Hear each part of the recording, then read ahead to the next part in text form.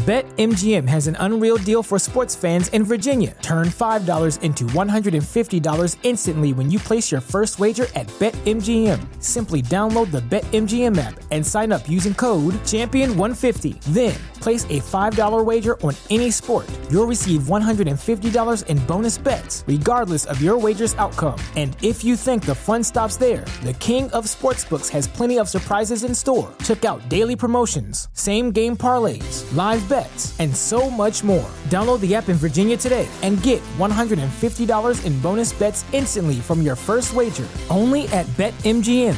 BetMGM and GameSense remind you to play responsibly. See BetMGM.com for terms. 21 plus only. Virginia only. New customer offer. Subject to eligibility requirements. Rewards are non-withdrawable bonus bets that expire in 7 days. Please gamble responsibly. Gambling problem? Call 1-800-GAMBLER. Promotional offer not available in Washington, D.C. What's so special about Hero Bread's soft, fluffy, and delicious breads, buns, and tortillas? These ultra-low net-carb baked goods contain zero sugar, fewer calories, and more protein than the leading brands, and are high in fiber to support gut health. Shop now at Hero.co. This show is brought to you by The Makery, the podcast network for makers.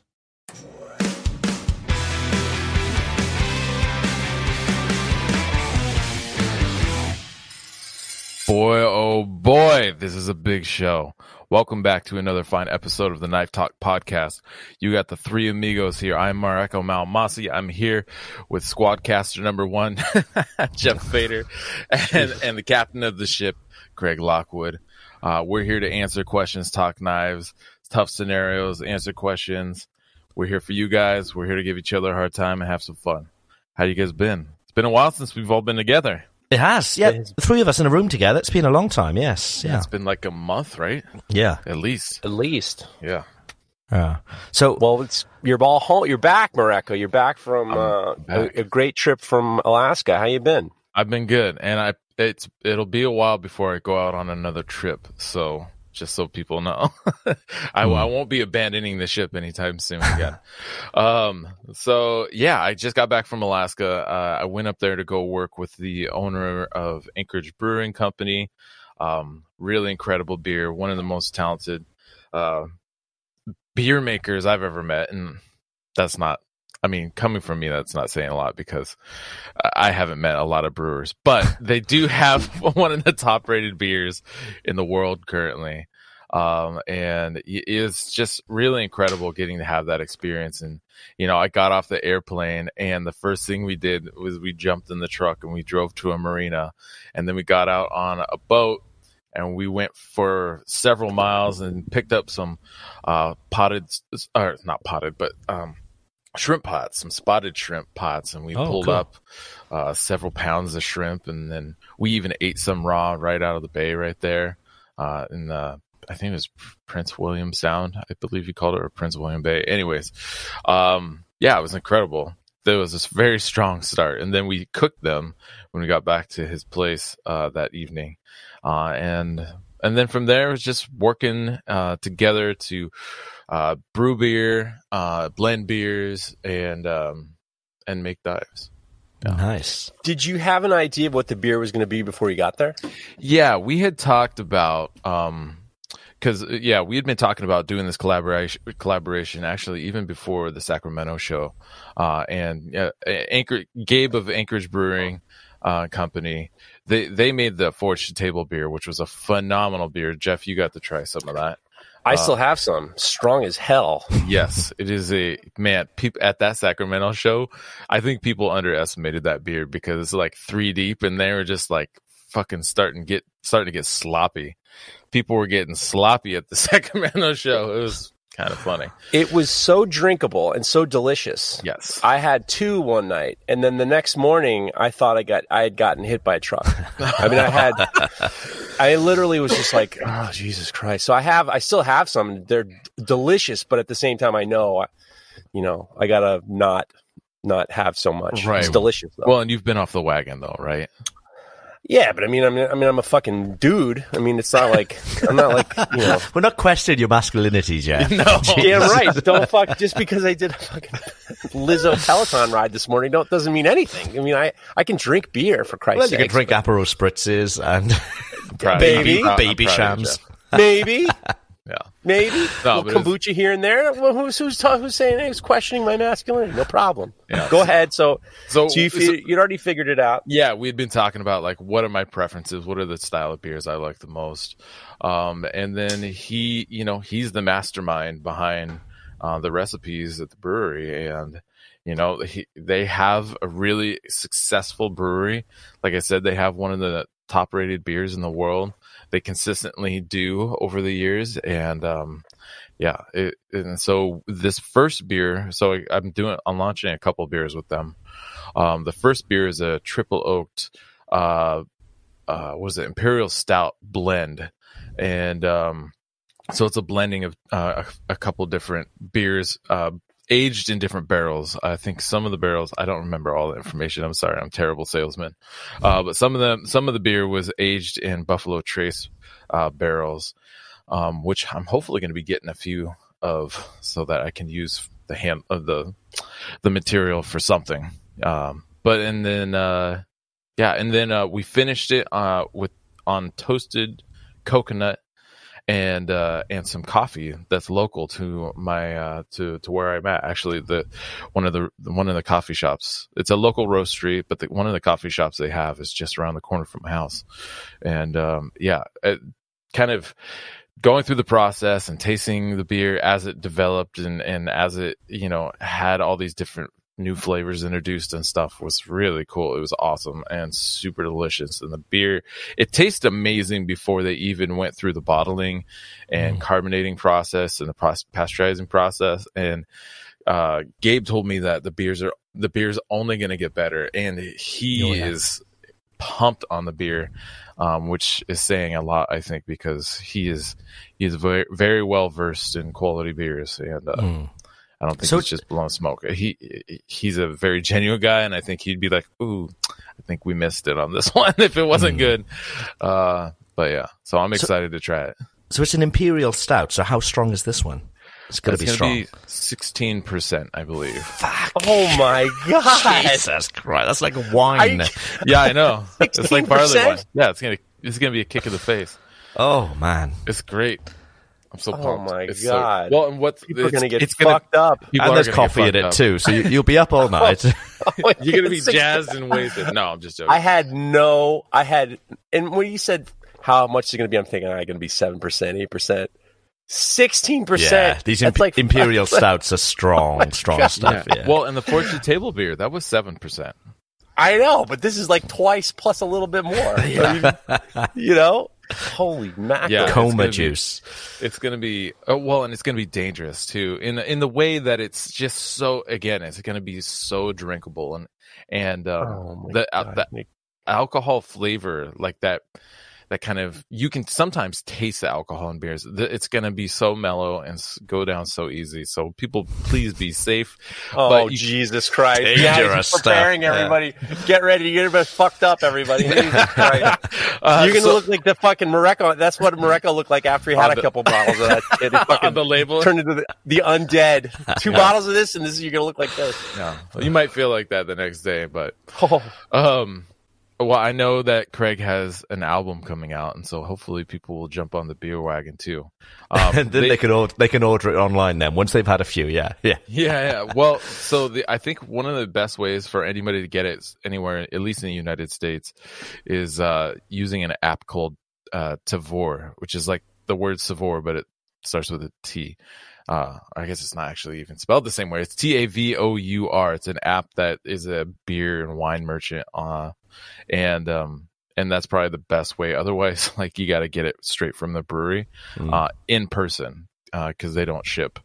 And so those are your options right there. I think there'll probably be some third secondary and third market stuff. But some people get crazy about Anchorage's beers. Like I've heard stories of the beer selling for like bottles, special bottles of their barley wine, like limited runs they do, selling for like $2,500. Amazing. Well, I mean, with the price of gasoline, if you get a couple bottles of Momasi, you're not going to need as much gasoline in your car. Power your put truck. Some of that in. Yeah. Holy shit. It's like fine wine, honestly. Like I mean, he's been working on the beers that are being blended in this in this beer. They've been hanging out doing their aging thing for several years now. So. Yes. Very exciting. Yeah, I love Imperial Stout. It's awesome, but it's once again you got to take it easy, enjoy it instead of and it's a great sipper. Like you just sip on one for take your time. 5 minutes. Take your time. Minutes. No chugging. Come on, man. My move. Oh, sorry. I was just gonna say my move real quick is I like to start with a good IPA, and then follow that with an Imperial Stout or a brown ale or something like that, because the IPA will kind of cut back some of the bitter taste buds that you that if you were to start with with the Imperial Stout or the brown ale, you would get more of the bitter notes. So by cutting back on that, you get to taste more of that coconut and that coffee flavor that might normally be hidden by some of the bitter notes. Nice. I don't think most of our listeners are care about the flavor. You don't do like 16%? Oh, we're going to chug that. Yeah. I give our listeners very little credit in regards to, let me hear about the tasting notes. They're like, 16%? Where's my credit card? Oh my God. No. I mean, if that's the case, why wouldn't they just be going to the liquor store and getting bottom shelf, whiskey and vodka? And I think some of our guys are bottom shelf. I hate to say it. The bottom shelfers. There's the title for this. Just kidding. Bottom shelfers. Let me just make a note. Bottom shelfers of the title. Okay. Oh man, that's awesome. And P.S. The label is dynamite. Yeah, the label is dynamite. Yeah, I owe a massive thanks to Dane Neal's kind of videography and photo guy. He goes by Toy Monkey on Instagram. And he snapped a great photo of me forging at the Sacramento show, which I'm very thankful for because I have very few actual photos of me forging. And then Gabe was asking, you got any good forging pictures of you? And so I sent him some of those pictures from the Sacramento show. And then the artist, Massive Face, who is also on Instagram, transformed that into kind of like the undead forging Mareko, and I think it came out great. I thought it looked super cool. I want a giant poster of it is what I want. Is each bottle dipped in wax sealed? Is that what that was on the top? Yes. Very nice. Very nice. Classy. So how is Alaska this time of year? Is it gorgeous. Snow, it was hot. Is there snow on the ground or? It depends on what elevation you're at. But there's definitely snow on the mountains all over the place. You could very easily see. Actually, there was snow on the ground as we were driving out to the marina.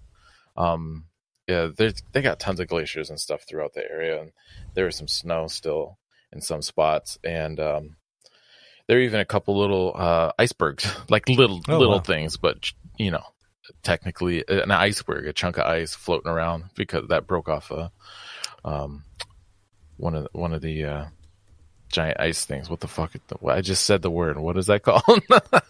A glacier? Glacier, yeah. Jerry, Jesus Christ. Okay. It's okay. Don't worry. So Gabe is a bladesmith, right? Gabe, the owner of Anchorage Brewing, is a bladesmith or a blacksmith. He seems like he has a nice shop. Yeah, he has got a great shop. He just got into knife making about 8 months ago is when he started his journey. And that's when he first met Neil Kamimura. So Gabe's sister, Heather, used to work with Neil's wife, Flora, together over in Hawaii. And so they knew each other. So Gabe and his wife and his sister was over there celebrating her birthday, and they were all hanging out, and they went up to Neil and Flora's, and that's how they met Neil. And Gabe got introduced into the knife making world. But Gabe, outside of the brewing, before he brewed, he's done all kinds of carpentry and metal fabrication and concrete work. He's a hardworking dude and very talented and a talented musician as well. And so he's just kind of he's a very skilled guy, and he loves to work with his hands. He's very good at working with his hands, and so he started getting into this. And even some of the first knives I've seen from him, like the first 10 or so dozen knives, are pretty talent. I don't know. They forged. He did a great job forging. I'm sorry. It's like 5:00 in the morning, and I'm not doing a good job thinking of words. But anyways, he's done an excellent job picking up the craft and kind of transitioning some of that skill that he has from past work into his ability to forge knives. And he's hitting the ground running, forging integral knives, and he's got a great setup. So I went up there to work with him to kind of like, just to kind of help fine tune some of the processes and kind of just show my process. And he can take whatever, I share with him. He can take it or leave it. That's obviously up to him. But we had a really great time, and he's going to be definitely a force to reckon with in the coming years. Cool. Sounds like a great trip. Sounds like, a lot of fun, a lot of work. So all sounds good. Yeah. Craig, I have a question for you. Do it. Happy Bastille Day. How was the Bastille Day event? Oh, yeah. It was hot. So we played a gig in the nearest sort of town here. We went on at 8 p.m. and in American money, it was 94 degrees when we went on. Ugh. And on top of that, we were playing in a metal box. So they had basically the stage was set up in an old, shipping container, which they'd cut out. I was going to say freight train. No, a shipping container. And it was hot. But that wasn't the biggest problem. So we rehearsed the night before, because we hadn't rehearsed for a few weeks. It's holiday season here. People are away and all the rest of it. Went into rehearsals feeling fine. Halfway through, my voice literally stopped. It didn't creak, it didn't croak. Literally nothing came out, only on a certain range. And I was like, oh, Jesus Christ. So the next day, on actual Bastille Day itself, it was so hot. We just stayed in the shade all day. I tried not to talk, thinking, it'll be fine tonight, it'll be fine. About maybe 5 or 6 songs in, and we're doing a 2.5 hour set. This is quite a big thing. That is quite the set. There's maybe 500-600 people there, and there's like a big screen there as well. People can watch, and everybody's eating, and it's quite a big thing because Bastille Day is a big thing over here. 5-6 songs in, and my voice just stopped. I did an intro to a song, went to say the first few words, nothing came out, and it was like, oh shit. And it's like, we got to keep playing. We can't, so we stopped anyway. We said we're going to take a break for 5 minutes. I'm literally drinking honey from a bottle. And the sugar's getting to me, and I must have had, half a liter of honey just drunk straight down, trying to get my throat working. What does that do, by the way? It's not Yogi Bear. It's not. I haven't slept since. It's not good for you. But how do you know that honey is supposed to make your throat feel better? Well, it coats your throat, doesn't it? It's people have honey and lemon. It does work a bit. But anyway, we went back on. I could sing a few songs again, and then it started going, and it was just like, it was hard work. So our lead guitarist is a bit of backing vocals, so he was sort of bolstering me and backing me up a bit, and he was doing songs on his own for a bit. It was fucking hard work. Yikes. But it was good fun. It was, Bastille Day is huge here, and people are still selling. There's still fireworks going off every night here at the moment, but it's just hot. Really, this time of year is normally hot here, but we're in the hundreds now, and so holy shit, basically in the shade. I went into the shop the other day, cutting some handle materials, and where my G10 is stored, I've got the Kydex next to it, and all the shutters are shut on all the windows because it's so hot. But there was a little stream of light coming in, making almost like a perfect circle of light, about maybe a golf ball size on the Kydex. And the Kydex just drooped from this from this heat from the window coming through. Right. So I'm thinking, if that was, like paper or dust or something, that could easily go up, So everybody, if it's hot, just go into your shop and just make sure you've got nothing, nothing that too flammable in direct sunlight, because Jesus Christ. Like a bottle of Momasi beer.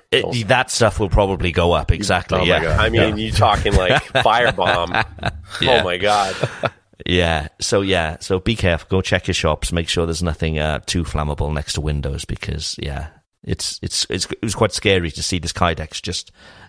Yeah, it almost made like a perfect impression. You could drop a golf ball into it, just from where the heat had come in this intense light. I would think that paper wouldn't go up as quickly as Kydex, because Kydex melts at like just 300 degrees. See, we're getting into knife talk, guys. Here we go. Somebody's sending me a message saying, you guys talk about yourselves too much. We're talking about knives. Kydex melts at like 4, or starts to soften at 300, just about 300 degrees.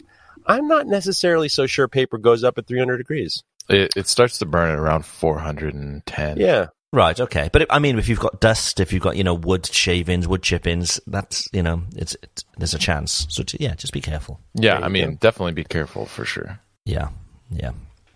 Jeffrey, how's your week been? You're getting ready for Barcelona. It's been good. It's been stressful because I'm trying to we're ahead on deadlines, and I'm trying to hit a deadline that I'm trying to get all these oyster knives out before I leave, which is a tall order. So we're gonna, but I believe we can do it, and it's good. It's good. Everything's good. We're working hard. David and I are getting these oyster knives done. We're already starting on the next knife before we even announced it yet. So it's kind of cool, and we're getting the groove going, and I'm trying to avoid coronavirus like you wouldn't believe. My I've already taken 3 COVID tests in the last week and a half, and it's just because like my giant fear is I'm going to send a message to Tomer saying, dude, they won't let me on the plane because I've tested positive. So like I've canceled going to 3 different things, and it's just like I feel good, but and part of the reason is because my wife is dealing with it every single day, in the medical field. So it's like I'm just trying to like stay away and make sure that I'm in good shape to get out there, which is, I'm looking forward to it. It's going to be hard work, and I'm looking forward to some of the listeners of this podcast will be there. I'm looking forward to that.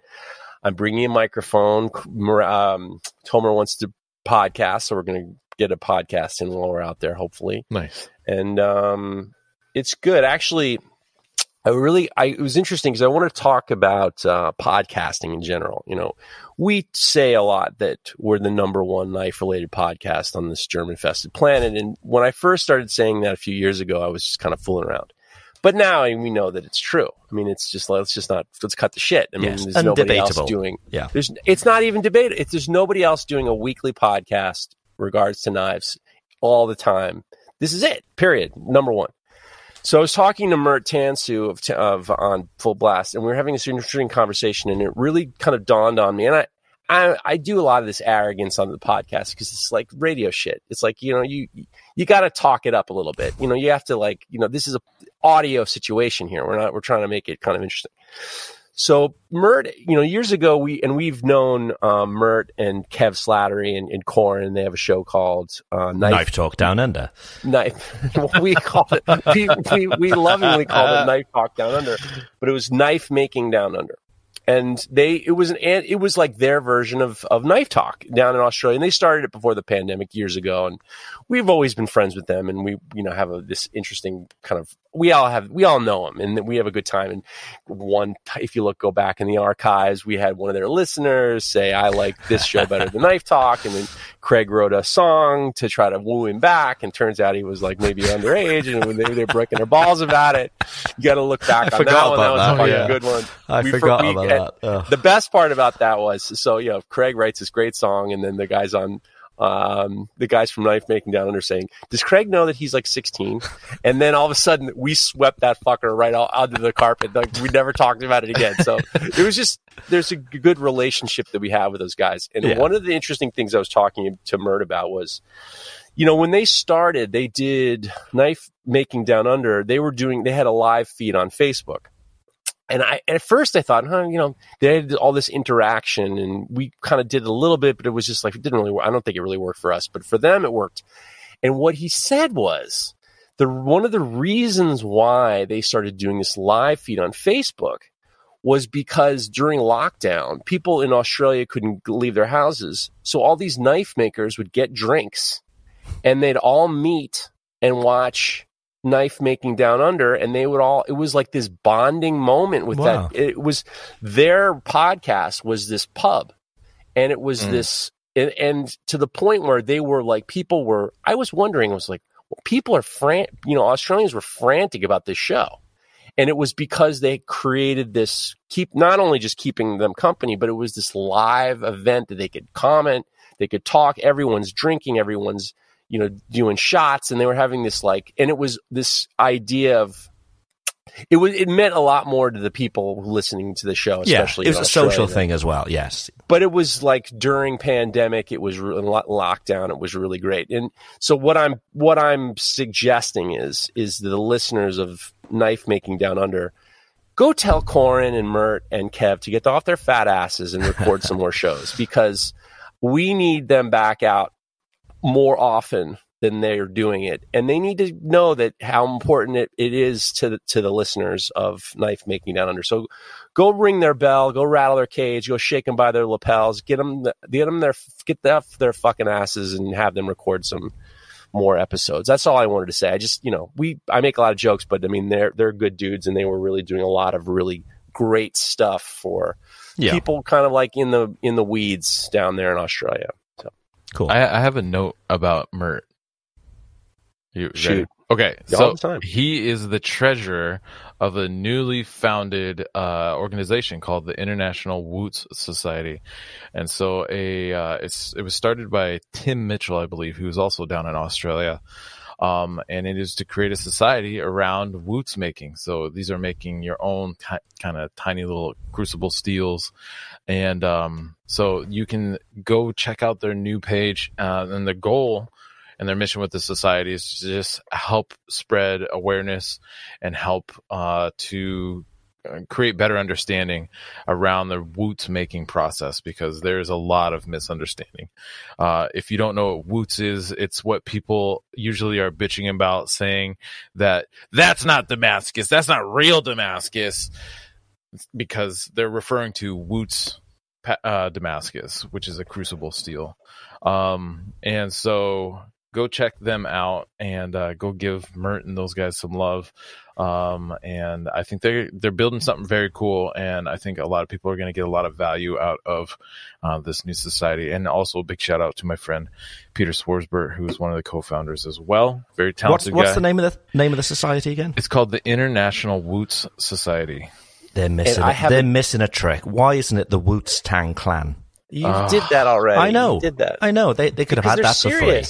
I have a note on top of your note. Okay, let's hear it. We talked about it I made sure we talked about the International Woots Society on the newest episode of Full Blast. The Woots Tang Clan, yeah. We talked all about it, and there's underscores involved, and they're going to be doing kind of like a ratings, like a journeyman smith and master smith of Woots. We talked all about it.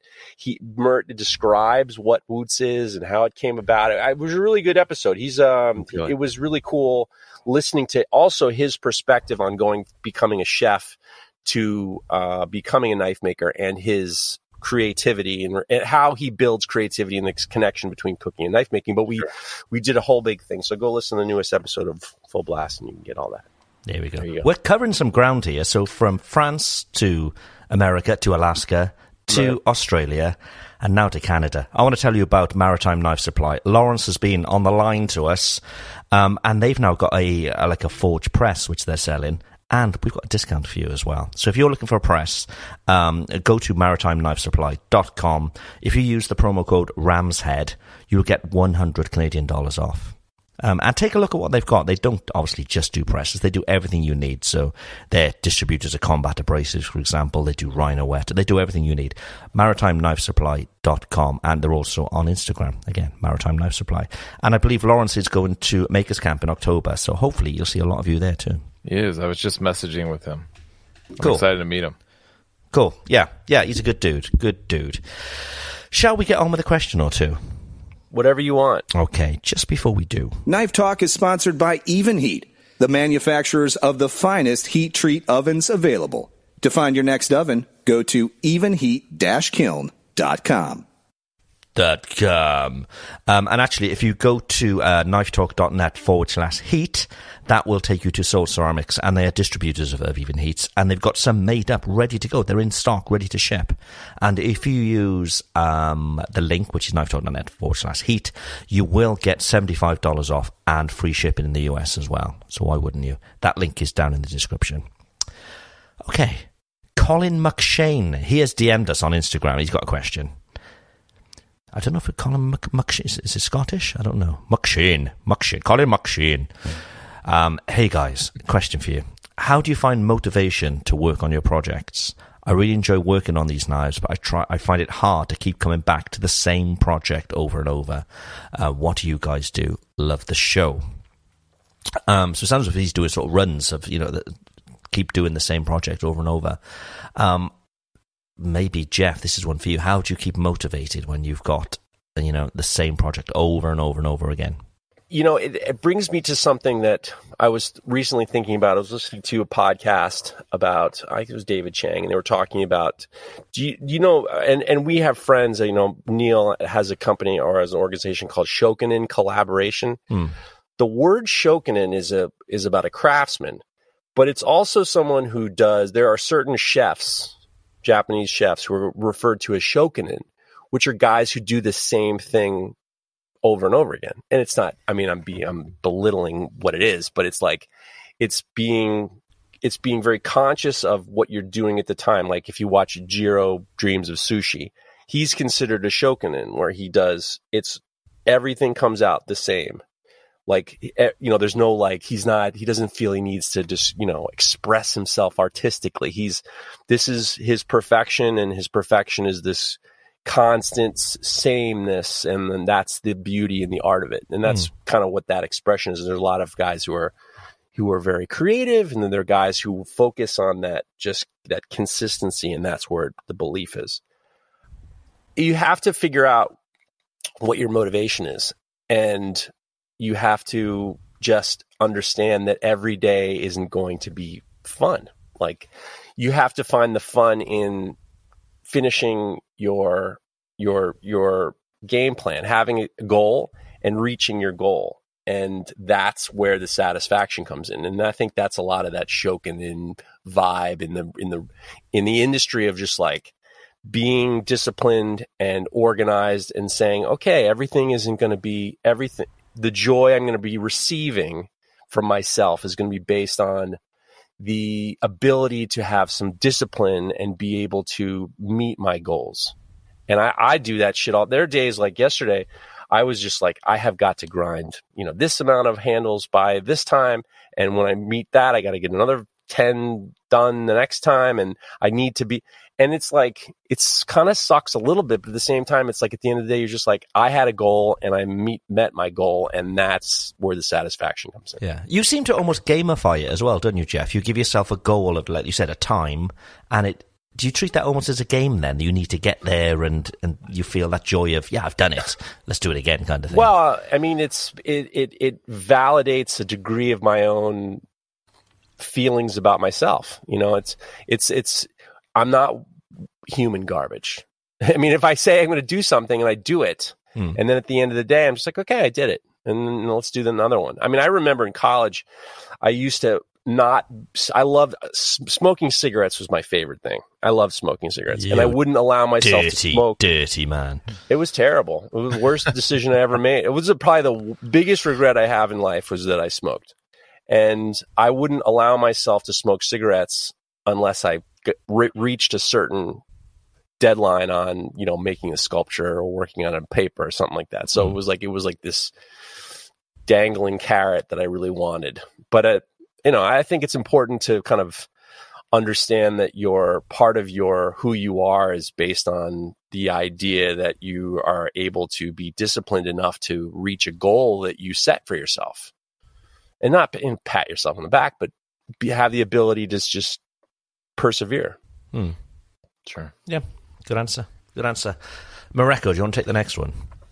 Well, I wanted to add to that question. Oh, see, Craig thought it was so good that it was. I know. So, He's ready. it was close that chapter. I thought. What are we gonna add to this? It was really damn good answer, actually.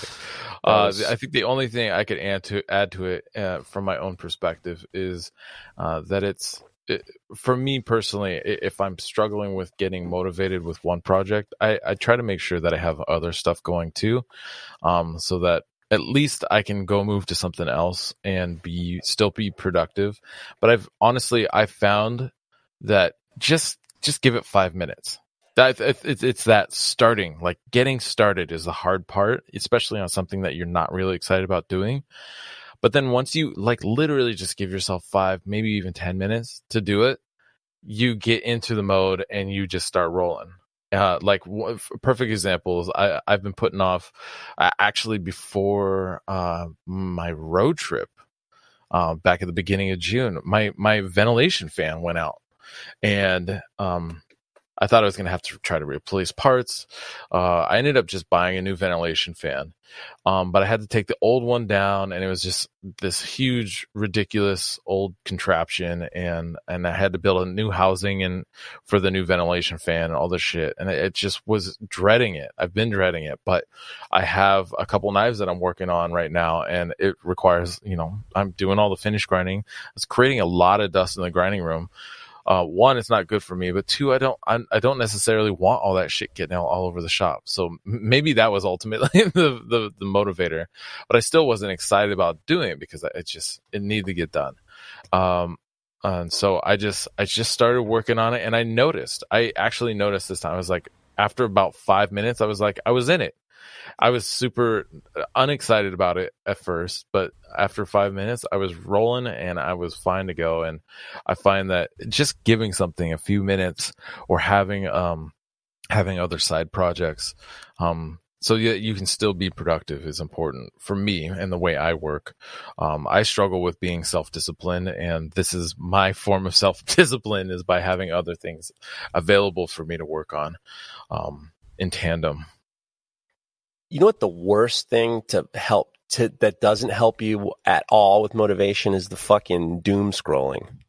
Oh, sure. You get fucking caught up in some bullshit, and it's like you're just like scrolling through these reels, and the algorithm is giving you and they're trying to keep you, and they're holding you, and it's like it's just so gross. Actually, that's one of the reasons why I started doing Peloton, is because I thought, well, I can either sit here for 20 minutes or I can do 20 minutes on a cycle. And It was a real easy decision. And I'm glad I did. But I mean, this fucking thing is a murder. It's a murderous, like, it's like a harpy. It's like a fucking harpy is what it is. It's like trying to get you to steer your boat into the rocks, this fucking phone. Yeah. Yeah. And let's not go into it now, but go ahead. I'm using my phone far less and less now. Just aware of the fact that I'm getting hooked into it, but I'm finding the older generation, they discover Facebook and they get iPhones and the rest of it. They are addicted to their phones, whereas you thought it would be the younger generation. It seems younger people are more sort of alert to exactly what's happening here and the fact that it is putting its hooks in them. But the older generation, they're not realizing that, and they're just spending all their time with their heads in their phone. It's crazy to see. There's a group in my town I follow just because some of these people go fucking out of their fucking minds, and they just start posting shit that's just so. Hey, does anybody know where I can get a taxi cab? Or does anybody know? Is there any reasonably priced electricians around? And it's like, and then it says, "Okay, go," as in like, It's send it my way. Yeah. Okay. Shall we move on to the next question? Yeah. Why not? Okay. All right. This next one is from Plumlee Knives. He says, "Hey cuties, I got a question for you. My shop just burned down. Sorry for that, bud. This past weekend. It was not knife related. So I was wondering, what kind of shop would you build if insurance was going to pay to build a new one? What kind of shop would be best for forging? And any other considerations that I should keep in mind?" P.S. I kind of pushed him. I talked a little bit to him. I think he's happy about it. I think his insurance company is like making him a brand new shop. So I don't think he's not down in the dumps on this situation. Okay. I think he's pretty stoked. One thing that I would say, considering this weather we're having here now, is when you're considering what are you going to use, your design and everything like that, don't just consider the current weather. The winter is probably going to be very, very different to how it is now. And that's something that I did, really. With this new shop that I'm doing here, it was sort of the winter time when I was sort of getting everything, where I wanted and that kind of thing. And I'm now finding this weather, it's not the best. So consider how you're gonna work the whole year round. Because I think we're going to see more and more of, massive discrepancies in weather between summer and winter. So yeah, that's just maybe one thing to consider. That's just sort of come to the top of my head, really. Sure. I think especially when it comes to forging, having at least a solid, 12 by 12 or 10 by 10 space that's easy and clear to walk around in for forging is massive. I have my forge maybe in whatever position I decide is the best place for the forge. And then to the left is usually my anvil. To the right is the post vise. Right behind me is my hydraulic press. If I get a power hammer, then my power hammer will probably be to the left of the anvil, so it's close to the anvil. But having kind of like a circle of forging, I like to have kind of like that kind of arrangement set up. But definitely, if they're going to build you a new shop, try to isolate your grinding room. Whatever you can do, even if it's a tiny little booth, isolate your grinding room. Make sure you have good ventilation in there, and some sort of vacuum system for either sawdust or metal or both. Individually, but yeah. Keeping your grinding room isolated will be massive for you. Yeah. And then go ahead. The last thing I was going to say, and the mistake that I've made, and the advice that I haven't listened to from Jeff is don't shit your shop up with crap. So yeah, keep your shop simple. I think I've been in a lot of shops lately. And I think the thing I really appreciate about most of the shops I've been to lately is that they keep the shop stuff is in the shop. That's it. And it's just what they need for whatever their shop work is. And most of them are knife makers. So just their knife making stuff. They don't have a bunch of other shit in there that doesn't necessarily go in there. Snow blowers and all kinds of stuff. And it's just like, my shop is just full of so much stuff, and it feels like a stranglehold on my productivity in a way, because it's just hard to even just walk around the shop sometimes. It's obnoxious. This is an interesting conversation because number one is my shop is such a dump right now, and it's been a dump for a while, and it's because the deadlines are very, very, we have just deadlines upon deadlines. So there's just not time to, a couple of weeks ago, I just spent the morning kind of cleaning one area up at a time. And It's just like, it's still a fucking dump. And I had this real kind of conversation with a few people, and we talked about, a friend, Brett McAfee, Skull and Spades 13 says, a clean shop is a happy shop. Well, that's true, but also if you go into different metal shops like that are not knife making, you go into real metal shops, there's two avenues of the way shops are. And at first I used to think, I went into this one shop, it was like surgical precision, everything. There wasn't like just a speck of dust on it. It was like, I thought, these guys are doing surgical precision shit. This is like highest level. And then I've been in other shops where it's like there is sandpaper on the floor and there's shit everywhere and coffee cups, and it is a fucking sty. The difference between the two is the one that has the surgical precision, a lot of those guys don't have a lot of work going on. And they also don't have any deadlines. Yeah. Like a clean shop is a happy shop is also a clean shop might be I don't deal with deadlines shop.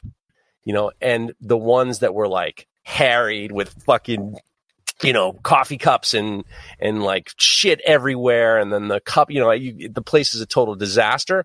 There are deadlines going on. And like even our friends who all tested for Journeyman Smith, I know Matt and Will and James Fleming, they were all like showing how much of a shithouse their shops were leading up to their testing, because it's just like, we just don't have time to clean shop as a happy shop. We have to like haul ass shop to be a happy house. Yeah.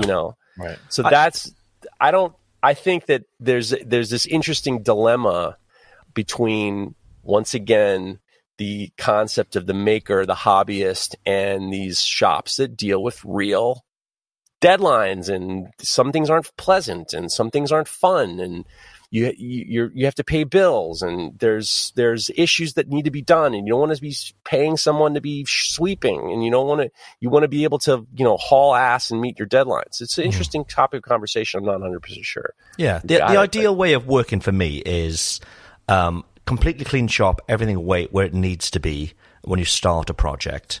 And generally if I'm working in a batch, I'll work through that batch and not really tidy up until I finish. Then when I finish doing that particular project, then it's a complete tidy up again. And this may take a day or two to do this complete tidying up. But then I can start the next project, and then everything turns to shit. And and that seems to sort of work for me.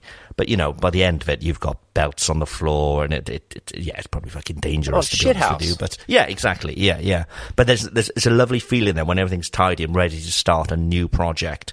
It's like, okay, let's make some mess almost. You're not planning to make a mess, but you know it's going to happen, and you just got to be okay with that. The times I clean my shop now are when I know someone's coming over. True. I mean, you want to be honest, or you want me to lie? No. It's if I know that when I'm, when I even did that video, I couldn't clean up as much as I wanted to, because it was just like, we've got deadlines. We're constantly trying to get ahead, and part of that is like, we just don't have, turn on the Disney music and we'll whistle while we work and clean the shop up and snap towels and shit. It's just like, we got to fucking get onto this, and I got to get onto that, and I have to prepare for more days and prepare for what we're doing next week. And sometimes it's just clean shop is not a busy shop. Yeah. Yep. Okay, I'll tell you, let's do some listener feedback just after this. Shit. What about Combat? Combat Abrasives makes the world's best abrasive belts for knife makers. Available in any size at unbelievable prices. Go take a look at combatabrasives.com and get 15% off with promo code KNIFETALK15. Do it now. There we go, Combat Abrasives.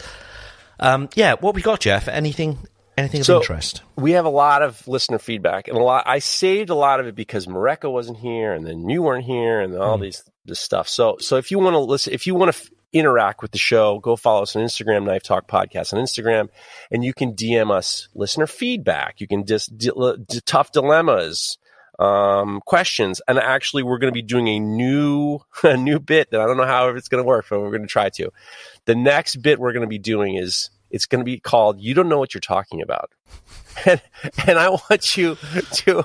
You have heard something said, and not necessarily by us, but you like, quenching is, you have to be due north and the this, that, and the thing, and you have to write, "You don't know what you're talking about," and then this is what the correct answer is. Yeah. Because once in a while we'll say something we don't know what we're talking about, and this is the expression. So think about, things like I've heard this guy say, "Oh yeah, when you hear that, you watch these videos and you're just like, like Arnold Schwarzenegger, how you hammer how you make a fucking knife. And the more you temper it, the stronger it gets." Yeah, you don't know what you're talking about, and so that's how you do it. You don't know what you're talking about. So in the meantime, we're going to do listener feedback. So this listener feedback, the first one comes from Seth Ricketson. A lot of these are going to be based on a last episode with Craig's record company.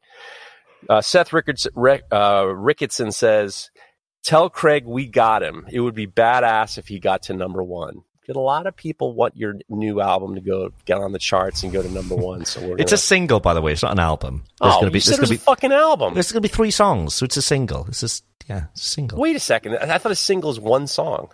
Yeah, but you batch them up into you can have up to 3 3 songs on a single, yeah. Do you remember back in the 90s buying CDs, you'd have 3 songs on there, 3 or 4. You used to be able to have 4, actually. But now it's only 3, yeah. I remember buying those. Do you ever buy the single tapes? No. I bought a couple. That was such a sucker move. I used to buy that shit thinking it's only $3 for a single. It's just like all you're doing is you're flipping the tape back and forth. Every 5 minutes you're flipping the tape. Yeah, you put sellotape over those tabs so you can record over it eventually. Yeah. Paul Jansen says Craig needs to grow a mustache and dress up like Freddie if he's going to be playing on the same piano as Bohemian Rhapsody was recording on. Well, I've got the jumpsuit ready to go, so yeah, I might as well do the mustache too. I suggested to him that your mustache must be pretty puny. Like, I don't know if can you do a mustache? I couldn't. Two hairs? I've currently got 44 years of growth on my face, and it's not visible. It's not visible. Yeah. So we also got some potential record company names. We were talking Craig's starting a record company, and he was going to call it Craig Lockwood Records, which I think that we can do better than that. So, to be fair, this isn't a record. This is literally just a service. This release, it's not going to be, you still need some pizzazz. It still needs a name, I suppose. You need some fucking pizzazz. Yeah. So there was a lot of people with a lot of ideas. Jay Largen 843 says Filthy Public Records. That's a good name. Yeah. Leonardo Lee says I nominate Coco Bolo Dust as the name for the record company. Alpha Forge Works says Cheeky Fingers Records. Oh, that's a good one. The Cheeky Finger, yeah. And then that was about it. So Mareka, did you say you had a name? Yeah, well, I mean, you said it, actually. You were referring to, because you and Craig were talking about how Craig's got anvils all over the place, and you called it an anvil orchard. And I thought that Anvil Orchard. that conjured a very interesting image in my head of all these anvils in like a fruit tree or something like that. Anvil Orchard Records is a good name too. Anvil Orchard Records. That's good. Plunge Cut Records. I like Plunge Cut Records. So you do realize plunge cut. I heard that last week. A plunge cut is also a thing in fashion, which is the very deep front cut on a woman's Exactly. That's what dress. I was thinking. Yeah. I don't think it would work too well. Well, how about Plunge Line Records? I like Plunge Line Records. It's the same thing. For most people, they'd consider better than Craig Lockwood Records. Looking down a woman's top, I think I've got a name. Go ahead. So one of two. So either Perfectly Honed Records, which I quite like, or Honed Edge. I quite like too. No, Honed Edge. I still vote for Anvil Orchard. I vote for Anvil Orchard too.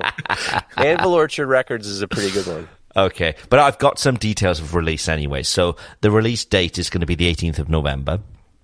So we got months to go. Okay. But you can actually pre-order from the 5th of November. And what happens if you pre-order is they will be posted in time, so they actually hit people's doorsteps on the 18th. Is that Guy Fawkes Day, November 5th? It is, yes. So yeah, remember the 5th of November, yes. So you've got 2 weeks. There'll be 2 weeks for pre-order. So none of these will count towards a chart sale until the 18th. So that when it comes to the 18th, you've got all these pre-orders, all bundled at this big number, hopefully, to hit the charts with. That's the thinking behind it anyway. So we'll see. We've got plenty of time to go. Do you have names for the songs that are they already written? They're already written. They're already demoed too. Yes. Do you like them? Yeah. Well, obviously. No, they're shit. I mean, I can't stand them. Come on. I was just are you gonna do like some reels, Instagram reels of you performing some of these songs, maybe acoustic versions that people can remix? There will. Yeah, there's going to be a fair bit of content around it, to build up, ready to get people to sort of pre-order, little teasers, that kind of thing. So one is called The Last Drink. The second one is called This Town, and there's going to be a third, but I think I'm toying with the idea of, well, I'm really fortunate. So the studio I'm going to is where Oasis did a lot of their recording. And I'm actually using the exact guitar that Wonderwall was recorded with. So it was Noel Gallagher's guitar. So I'm toying with the idea of actually just doing a live one-take version in the studio with that guitar, and that being the third song.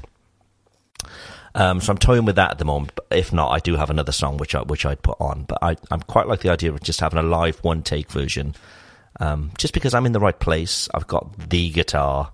I'll also be able to use the mic that Liam, who's the singer, used to record it as well. So I'm using the same guitar, the same mic, in the same room. So I'm thinking that's what I'm going to do, have a live version of Wonderwall as well on there. Whoa. Yeah. Are there some licensing issues with that? There's not. I mean, anybody can record a cover version of anything, but the royalties, the PRS royalties, will go to the publisher. So I won't get any of the royalties for that. But because this will basically be almost like the B-side to the single, I'm not going to make any money from this single because I'm not sure. So yeah. But any money that will be taken. Noel Gallagher, who was the writer, will get his portion as well, and that's all automatically done. And, yeah. I've always been curious about how those covers work because you see people like on their Instagrams and TikToks and stuff like singing all kinds of covers or even on YouTube and then blowing up.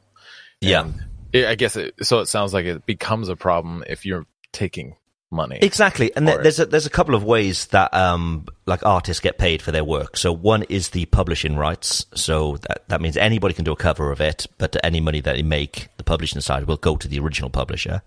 And even things like YouTube and TikTok, they've got systems in place, so that'll happen now automatically as well. Right. So you hear people getting copyright strikes and that kind of thing, and that's because they haven't labelled it right, so that the money isn't going to the right person. And the other one is for literally just playing it out. So any sort of public play. That's a different kind of royalty that will also be handed out as well. And there's companies called People. It's a long-winded thing, but sure. It's all legit. Yeah. So basically, you could go out and you could do a version of whatever you wanted to do, but you wouldn't necessarily get paid for it if it sold well. Yeah. Perfect. Okay. Any other audience feedback? Well, I feel like we've kind of hit that vein of what's going on with the record company. That was most of it. I thought we could do some tough scenarios. How do you feel about that? Let's do it. Take the money. There we go. Let's move on. Trust me, there's plenty of those questions on there. So once again, tough scenarios. It's like you're giving us a dilemma that we need to mull over and to figure out how we're going to do it. This one comes from Zach Brahman. I have a nice little dilemma for you guys. So I went to a local woodworking store to buy a couple of tools. They were running a promotion for a drill press I'd been looking at. And I was so pumped that I had them ring me up for a 12-inch drill press. They had to help me load this quite large box into the car, which had me also waiting for some help to get the thing into my house. I get the tool to my basement. I get most of the way finished building it, and I realized they had mistakenly sent me home with a larger, more expensive 15-inch drill press. Price difference is about $300. I called them in the next morning. They said that they can take an exchange for the smaller machine, but this is inconvenient and requires another person's help. Should I go back to the shop, pay the extra $300, and not deal with the exchanging business, or should I make the exchange with the tool that I intended on purchasing? Or do I try to get some sort of consolation prize? Very honest of him to call the shop the next day. I was about to say. Yeah. I'm not sure I would. I mean, no, you would. Yeah, I'm not sure you would, Craig Lockwood. Are you kidding me? It is this thing. You're the kind of guy who you had the fucking goddamn you, Craig Lockwood. When you were a kid and you did that goddamn, you worked at that grocery store. You had the sticker gun and you used to change the stickers on prices of ingredients at the goddamn grocery store for old ladies because you just wanted to give you a pat on the head. Of course you would. Jesus, you don't think you would? It's one of those things where if it's a small local family business, and I probably would give them the call. But I always struggle with this in my head. If it's a big corporation, I probably wouldn't. But I don't really see the difference because if everybody did that to a big corporation, it's the worker that would suffer. So. Yeah, it's wrong of me to say it, but if it was a big branded corporation, I wouldn't have even called them. I would have, well, hey, I'm lucky here, you know. But the fact that you have, I don't know. If you've got an extra use for that extra 3 inches, I don't know. Of course. If you specifically want the 12-incher, I'd maybe say to them, well, you know, I'll need help, you know, bringing it back to you because of the size. So maybe somebody could come to my house and I'll help you, you know, do the exchange. Yeah. What do you think, Greco? I mean, I'm on the same page with Craig. I mean, there's probably a reason he was only going for the 12-inch. Maybe some people just have limited space in their shop or whatever, and they got this gargantuan thing, and it's just more than they need and takes up too much space. But I think it's a good thing that he did his due diligence, or he's trying to do his due diligence. But yeah, I think at the same time, like, you know, if they can't get somebody to come over and help load the shit back, I mean, that's honestly, I would say that's on them for all of that. And it sounds like it was kind of a pain in the ass. If they're not willing to send somebody over and, you know, and you got the room for it, maybe you do just keep it. I sold him. I mean, I said, pay the $300 and just keep it. And it's not worth the hassle of having to bring it back and deal with all, bring it back and bring it forth and pack it up. But it's not worth it. Have you guys ever been in the situation where you ended up leaving a store with something that you shouldn't have had? I'm not saying you fucking stolen anything, but like something was put in your bag accidentally and then you go back and return it. Have you ever done that? I was talking about this just last week with my wife. So a friend, back when we were sort of 18, 19, a friend of mine was moving out and getting his first house. And he was like, I need to go to IKEA to buy basically loads of shit. Will you come and help me? I was like, yeah. So you know how it is. Everything's flat pack, and everything, you get those, you know, those big trolleys, and everything goes down on the trolleys. So we're loading things up, and just before we got to the checkout, he started taking everything off and repacking it. I'm like, what the hell are you doing? But I didn't really notice what he was doing until we got through the checkout. The lady sort of scanned the big box that she could see, bang, and off we go. We get to the car park, and he's like, did you see how that worked? And I was like, what happened? He'd put all the smaller boxes purposely underneath and the larger surface areas on top. So when the lady's sitting there and she's, you know, she bends down to scan whatever's there, she can only just see this huge box on top. Because they're all flat. You can't see the little ones underneath. So he got away with all sorts, you know, and he's like, well, if they've, you know, it wasn't my fault. They were all there. I didn't conceal them. And, well, he did conceal them. What a fucking asshole. But if he got stopped, he simply would have said, well, they're there. I pushed them through, you know, I didn't notice. You know, we were chatting as she was scanning, and I was just like, Jesus Christ. Wow. Number one. Top tip for IKEA, ladies and gentlemen. Number one, your friend is a bit of a pig. Number one. Number two, Sally might need to do a couple of sit-ups because I don't know how she couldn't have seen that there was shit underneath there. Yeah. I mean, what the fuck? I've never in my life heard of somebody just deciding to scan the shit on the top. And so I suppose this is intentional theft with the fallback of you'll pay if you're caught. I suppose that's what this is. There are companies. I know that Home Depot has they expect there to be a percentage of theft. Wow. So they don't like get horned up about it at all. Like they're completely like they understand, they accept the fact that shit's going to get stolen out of there. And things have gone the other way. Here in France, we were in Paris must have been last week now, and we go to the big supermarkets there, and my wife's carrying her normal bag with her, and you know, and with the bag with all kids stuff in. And the security are stopping everybody, looking through their bags, and then putting tape around their bags so you can't open your bag while you're in the shop. And it was like, Jesus. And I thought, first of all, I thought, is that just us? Do we look dodgy? But you can see everybody who's going in with a bag, they do the same thing. I was like, wow. Yeah. I will say I've accidentally walked out on tabs. Usually at like a bar or something like that. And I used to play a lot of competitive pool.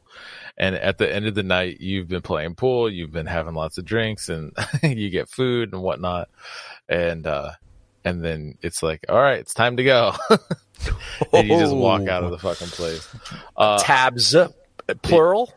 I've done it accidentally a couple times, but I will say I always went back and took care of things. And or did a very nice job of, constantly going back to a place and making that money back up, and all that. But I will say, in regards to Craig's friend with the stacking the shit from IKEA, I maybe this is getting a little philosophical, but I think we do create our own karma, whether it's good or bad, and ultimately we gotta fucking live with ourselves. And if you're gonna do shitty stuff like that, like, you can't be surprised when shitty stuff happens to you. Yeah, and a lot has as well. A lot has happened to it. The shitbag since. Yeah. Wait. Number one, you need to say at least one of the shitbag things that's happened to him. But number two is, it's not karma. It's law of averages. When you do shitty things often and you don't get caught and you keep doing it, you're going to do it to the wrong person. You're going to get tire ironed. And it's like, there's no two ways about it. I actually got, I'm coming back. You're going to tell a story about what happened to your shitbag, your IKEA thief friend. But I actually I went to Home Depot and they gave me the wrong bag. And it was just like mouse traps in it or something like that. I drove all the way home. I found these mouse traps. I thought, these aren't for me. And I brought them back. I drove another 15 minutes back and I said, and it was for a guy who needed them or whatever. But I felt like, and they said, well, that was really nice of you to do that. I was just like, well, no, it's just like, it's not mine. I don't, it's just somebody else needs these and it's not for me. And I don't need these. And I just don't, there's something about that of being dishonest.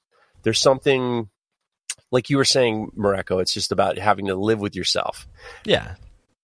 Have I accidentally walked out of a grocery store not realizing that I'll tell you, you know what? I felt bad about this a little bit. I think it was in the height of the pandemic, and I was getting some food. And when you can buy smoked salmon in those very thin packets, I put it in the cart, and I didn't realize that it was like behind it. It slipped on the side of where you put you can put your kid in if you have the little seat. Yeah. I didn't realize it was behind that, and then I got to the car and I was like, wow, this is strange. There's some free smoked salmon in this cart. And I was like, fucking panty rules, baby. I'm not bringing it back. Not masking up to go back in. Yeah. Panty rules, baby. This is some fucking smoked salmon for me. There you go. That was the last time I ever did that. Go ahead. Tell us about your shitbag friend. What's happened to him? Well, I mean, this was when we were back, 25 years ago this happened. Right. And, we sort of lost contact and stuff, friends from school, that kind of thing. Until we got married, Amy and I, which was, 9 years ago now nearly. And we invited him and his partner. They weren't married at the time, I remember. And they just argued non-stop at our wedding. It was just, oh, Jesus, Jesus Christ. Sweet. Anyway, they got married a few months later, but they went to Mexico to get married.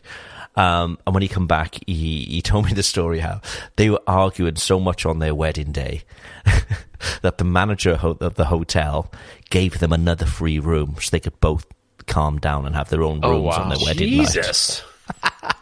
That must have been a scam too. That had to have been his fucking IKEA scam. If we start yelling, maybe they'll give us 2 rooms. Also, they went scuba diving and he lost his wedding ring the day after they got married. Fleabag. Yeah, exactly. What goes round comes round. Fleabag. Yeah. All right, there you go. All right, we have more tough scenarios. Okay. Let me tell everybody first about Texas Farrier Supply. Down there in Texas, they're doing a great job. They stock everything you'd need as a knife maker or a farrier, obviously. But quite importantly, they sell Indasa Rhino Wet, which is the sandpaper of choice for professionals like us. If you're not using Rhino Wet, you are a fool. But yeah, Texas Farrier Supply, they stock it. So if you go to texasfarriersupply.com, fill up your cart. They've got everything that you'd possibly need as a knife maker. If you use Knife Talk 10, you'll then get 10% off the whole order. So go take a look. Our old friend Pickle Cutters wrote in and he says, it's been a while. It's still funny to you. Yeah. It's been a while, and here's my latest dilemma. Since I've been back from Blade Show, and then I went to Brian House's shop for a week, I saw some crazy work at Blade. Then I played with a bunch of tools at House Made Industries, only to come back and order a forge press, and then I have to wait. Cool, right? Not really. I can't get myself motivated to get anything done in the shop. 13 blades on the go since. and not one's finished. I'm sitting here trying to get going, and nothing moves. Do I just go to sleep until the press comes, and then I'll be good? So he went to the thing, he got all fired up, bought a press. The press is on its way, but he cannot do anything. He doesn't want to finish anything before, because all he wants is this goddamn press. Yeah. I'm the same. Whenever I order anything, I'm on edge until it arrives. Like, I'm terrible. And as you know, there's the whole toilet routine when it comes. You know, that's why I'm so excited. Well, you have to tell. You have to tell the viewer, to the listeners listening and wondering what the toilet scenario is.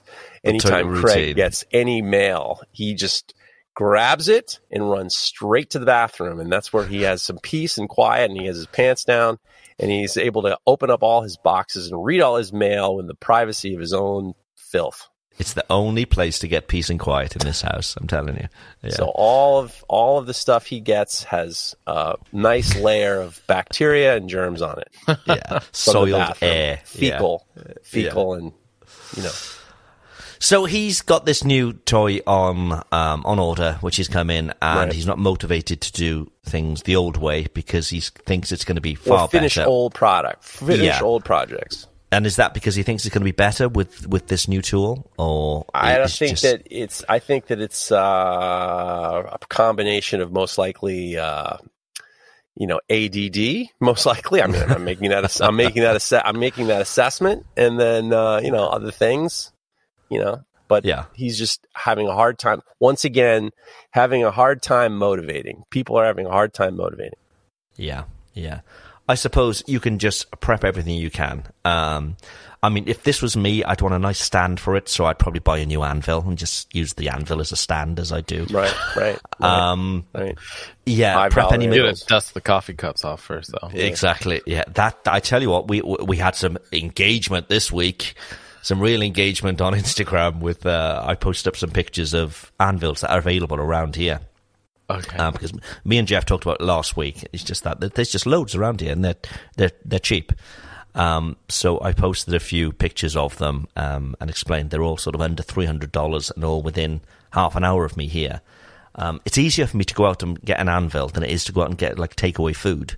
Honestly, because there's nothing around here for takeaway food. But if I want an anvil, they're fucking everywhere. Can we also address the fact that you talked about yourself? You posted and talked about it as if it wasn't you posting it. Did I really? Yeah, you said like Craig. You were doing it like third person. Like, did I really? Oh, what a dick! I let you know. I was like, this is outrageous, and he's pretending like he didn't write this. Like I wrote about his fucking. I don't have his Euro anvils. I don't have any of it. That was really good. I had to let you know that. Really, I'm on to you. Yeah, that's how rusty I am with social media. But yeah, we had some proper engagement there. So people are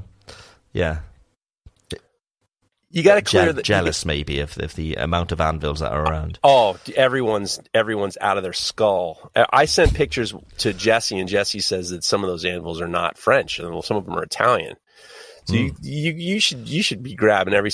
I tell you every time, and I know you send them to me because you know how infuriating it is. I mean, we get you want to say bumped over the barrel with anvils around here. I mean, it's disgraceful that what they charge and what they're So you should be picking everything up. I sent it to Jesse was just like I'd get every single one of them. Yeah, but I mean I've got like 3, possibly 4 here now. Possibly, you don't even know. That's how embarrassing it is. Listen, I use one as a step. I know. Literally as a step up to reach things. That's all I use it for. Is that on the bottom of your bar where you put your feet? Like you sit in your stool and then the anvil is your footrest? No, but that would be cool. That would be cool. Yeah, it'd be cool. Yeah, really cool. Yeah. Where were we? We were talking about this guy waiting for his forge press. Pickle Cutter needs to be motivated. Yeah. Clear the space, get everything ready, any materials that you're going to be using, get everything ready, so when it does come, you're ready to go. You know, if you are that way inclined, where you can't do anything else because you're just focused on this, well, put all that focus into getting everything ready for when it does come, you can hit the ground running. What do you think, Mareko? Well, did I hear right that he already has a bunch of knives that are ready? They're not finished. They're not finished, but he's got he's having a hard time motivating. The press isn't going to do anything to those knives that are partway worked, right? They must be already forged or stock removed or something. He sent a picture, and they're like, they got the handles on. They just need to be finished. Oh, my God. He's having a hard time motivating. Right. So, I mean, the press isn't going to change any of that. Like, I don't see any reason to delay on that other than just being excited. I understand being excited about the press, but you're still going to have to fucking finish those after the press even gets there. I mean, so what's the scenario? The press arrives finally, and then you forge out a bunch of knives, and then what? You got to fucking finish them, right? Yeah. So use this time to clear the decks now. Yeah. And then when the press does come, guilt-free pressing, baby. Yeah, exactly. You got to clear the decks. Clearing the decks is the move. This is also this weird gray area that we come across and we hear about and we talk about. It's the idea of people go, are you part-time? Are you full-time? Are you a full-time maker? Are you a full-time knife maker? And it's like you have the mentality of, I don't have to go to my job anymore, or I can be a hustler, or I can be like some, but you're not like thinking about it in the sense of the priorities in regards to being in business. Mm-hmm. And I think that clearing the decks is the best. And it's not fun. Sometimes it's not fun, but at the same time, it's like paying your bills aren't fun. Paying your bills sucks. Here's a good example. I'm excited to go to Barcelona, but I can only go for 4 days. And it's because I have bills to pay, and I have employees to take care of, and I have to make sure that the shop is going, and I have to make sure that there are things in my household that I have to deal with, and I have responsibilities. And I'd love to be able to spend 2 weeks, and I'd love to be able to I got the invitation to go to whoever's and however's and wherever's. The importance is I have to take care of my responsibilities first and foremost, and it sucks, but that's life. And the fact that you can have a bit of discipline and you can get this shit done and you can be, an adult really is important. And it changes your perspective. It changes your perspective in regards to what's most important, and being able to kind of discipline yourself. You're going to find far more enjoyment in your life if you can just be more organized and just get your shit done. Take care of it. There we that go. was my TED Talk. Now we're all going to be watching Pickle Cutter's Instagram so he gets that shit done. Yeah. Pickle Cutter, you're on the hook now, dude. You listen. Everybody just send him a message occasionally saying, "Get at it, get at it." Yeah. Get off your fat ass and make a podcast, or like I said to the Australians, or something. Okay, last dilemma is from Leonardo Lee. Finite. I have a dilemma. We just had our first kid 5 months ago, and the missus and I both want more. We also want to fix up our house, which is kind of crap right now. Both of those are expensive and time consuming. Do we delay having more kids to save some money for the house, or do we crack on with increasing the population and leave the house for probably the next decade? I think this is directed completely at Craig. Yeah. Okay. Let me break this apart. I think he wants to have kids. Him and his wife, but there's also stuff that needs to be done to the house, and he's debating which he should do first. Believe me, if you do the house first, and then you have the kids, your house will be fucked anyway. So have the kids, wait until they're of a reasonable age, and put them to work. No, well, maybe not put them to work, but once they're of a reasonable age, they won't be happy destroying the house. That they'll have respect for things. Whereas, we've got 23-year-olds running around, and the house is just fucking a mess all the time.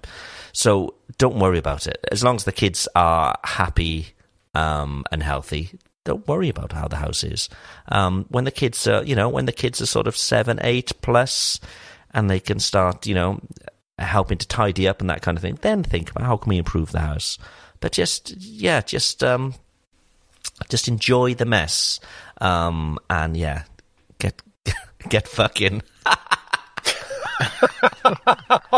That sounds like a country song waiting to happen. That sounds like the record album. Enjoy the mess and get fucking. Yeah.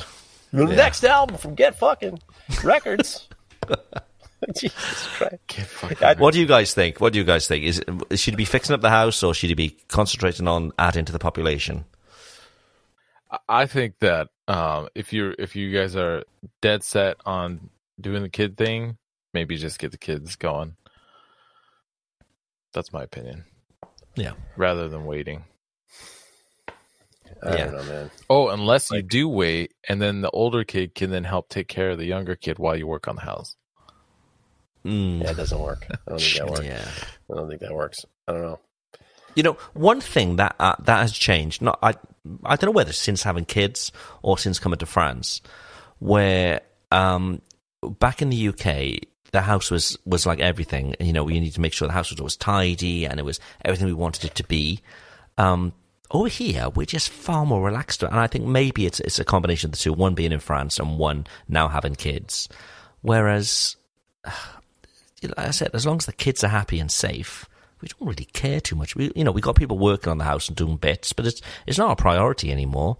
And who gives a fuck what people think about our house apart from us? We're the ones who live here, and that's my attitude now. But that's changed massively over the last maybe 5 years. Whereas before, I was so worried about, not so much worried, but I cared too much maybe what people thought. Well, you're probably not getting as many pop-in visitors as you might back in Wales. Right? So, yeah, we rarely get pop-in visitors now. Yes, yeah.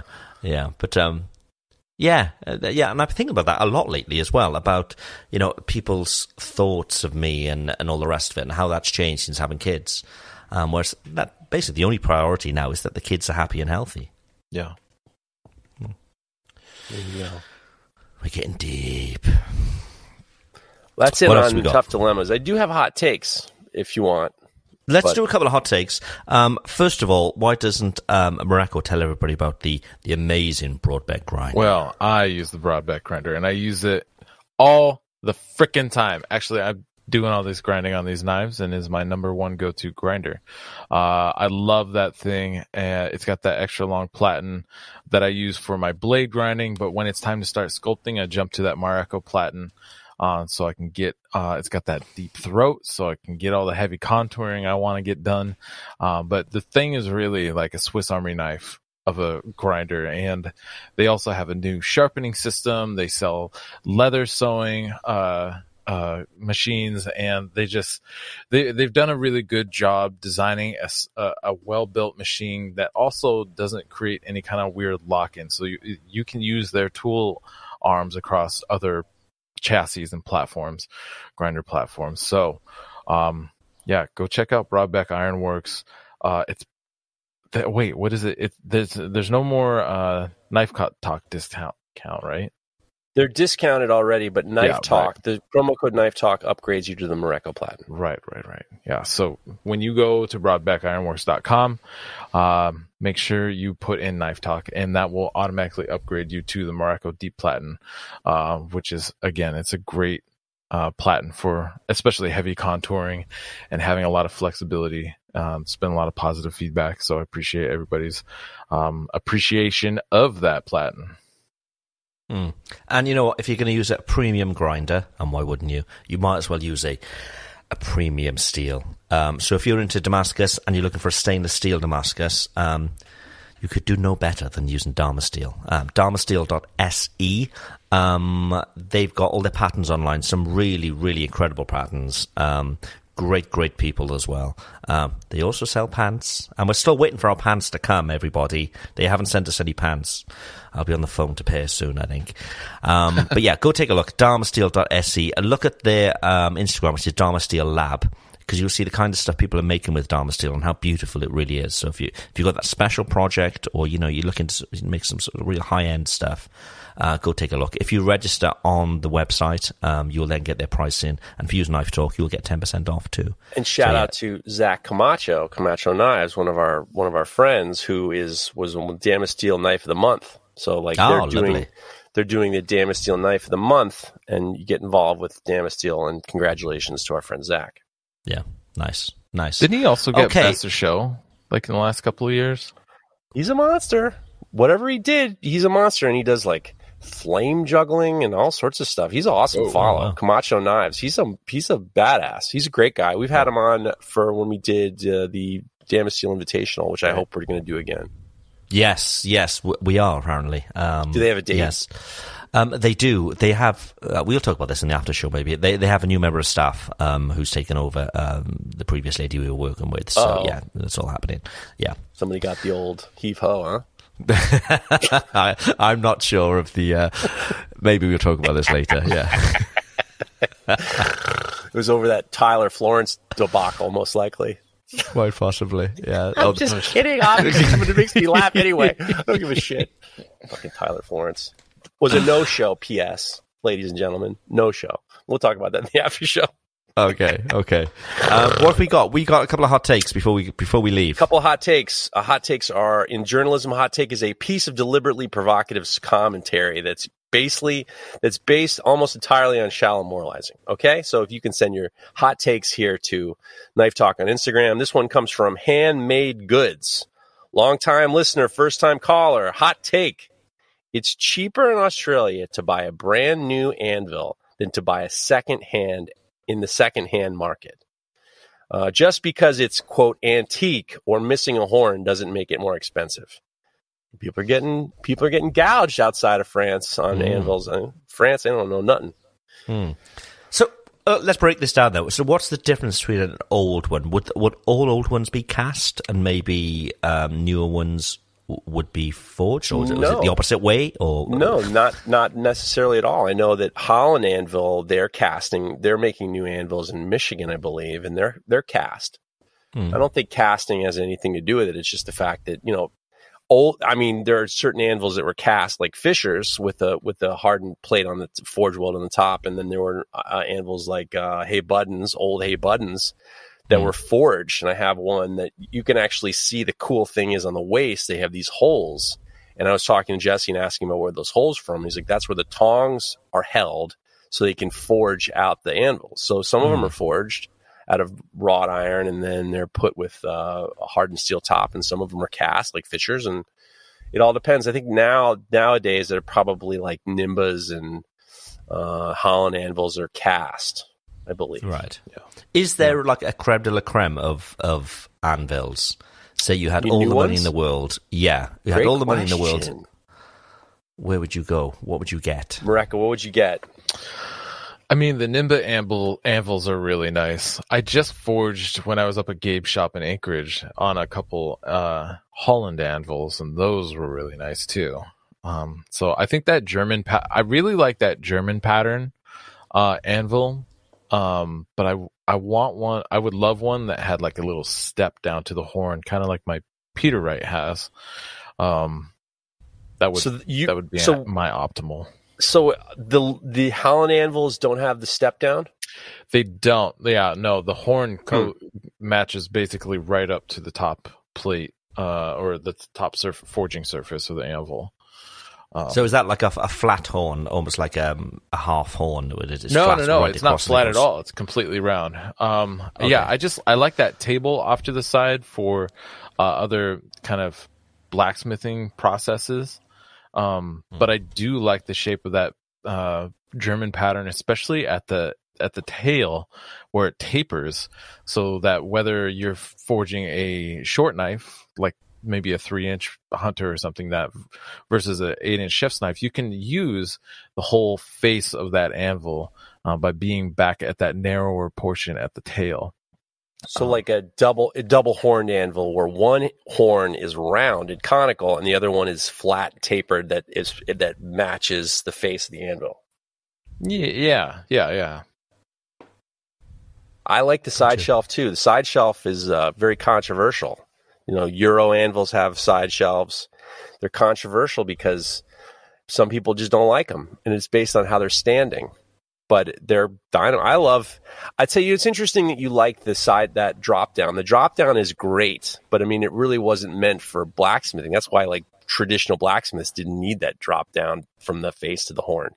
Oh, really? But it is. Yeah, no, it's for most of the London pattern. All these regular anvils were really focused on farriers and people making horseshoes. I mean, that's the only reason why they needed these long horns.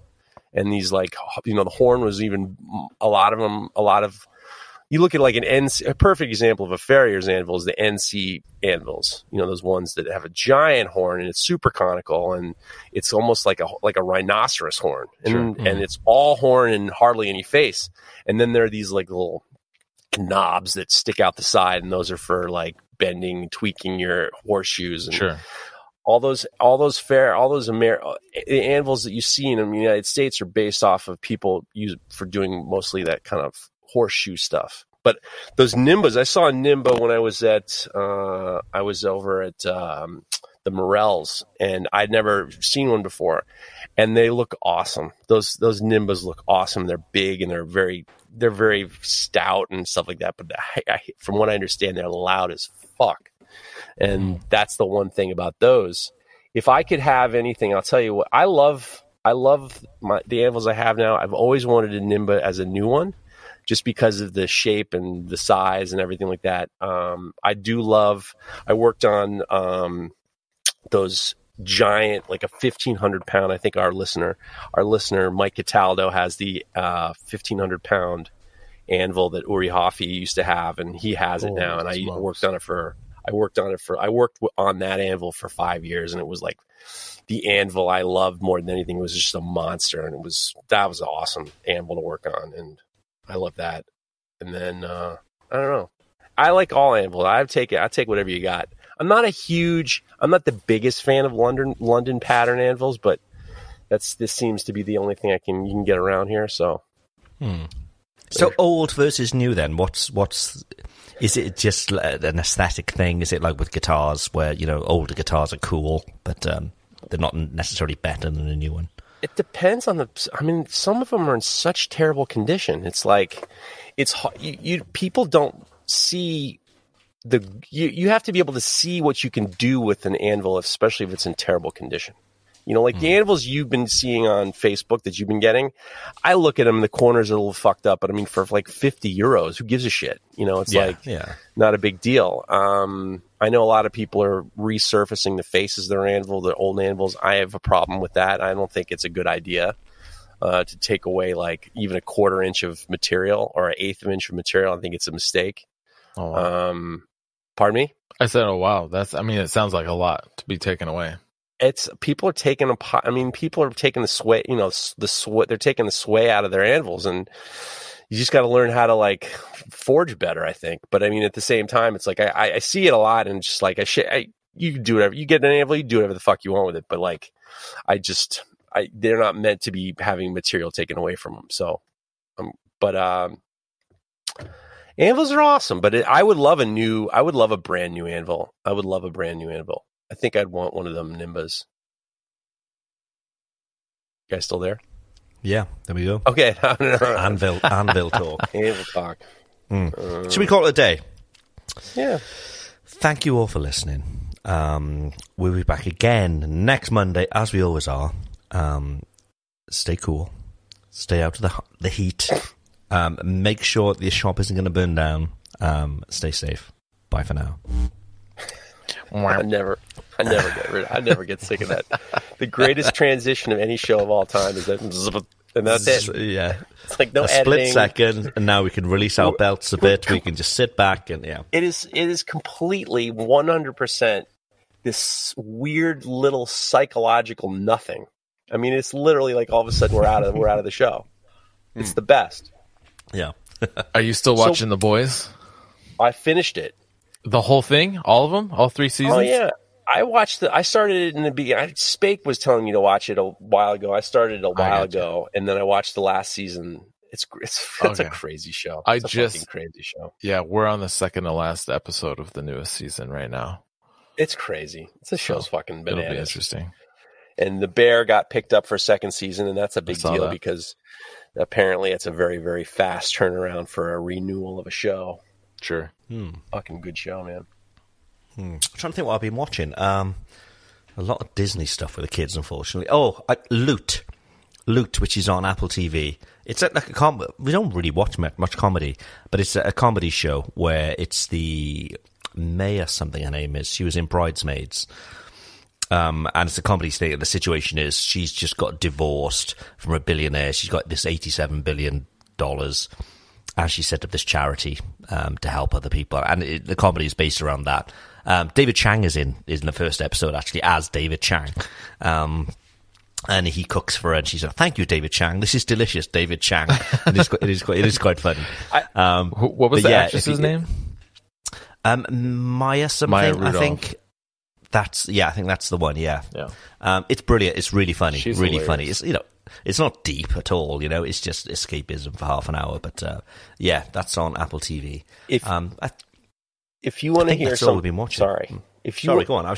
If you want to hear an interesting podcast on creativity, David Chang interviewed this chef Bianco, something Bianco. I forgot Chris Bianco. Chris Bianco, pizza guy, and he explained how he came up with the pizzas that he makes, and it was so interesting hearing him explain his process on flavors and developing flavors and creating concepts, that anyone interested in creativity and the evolutions that you make based on what you have and what you want and what you're trying to improve upon. And it was one of the most interesting ideas of the evolution of creativity and executing it. It was a really great podcast. It was the David Chang show with Chris Bianco. Really good. I have a dream of making pizza with Chris Bianco. I actually almost ran him over one time.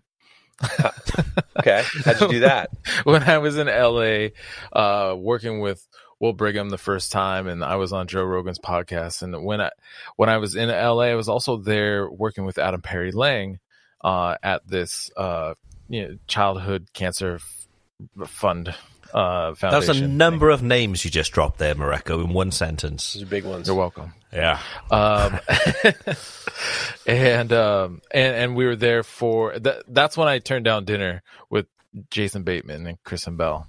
Huge mistake. Anyway, shoehorn them into it's just a massive mistake. But as I was driving, I just dropped off some stuff in APL's massive Chevy truck, and I come around a corner, and Chris Bianco is popping out from behind a little trailer, and I was feet away from hitting him.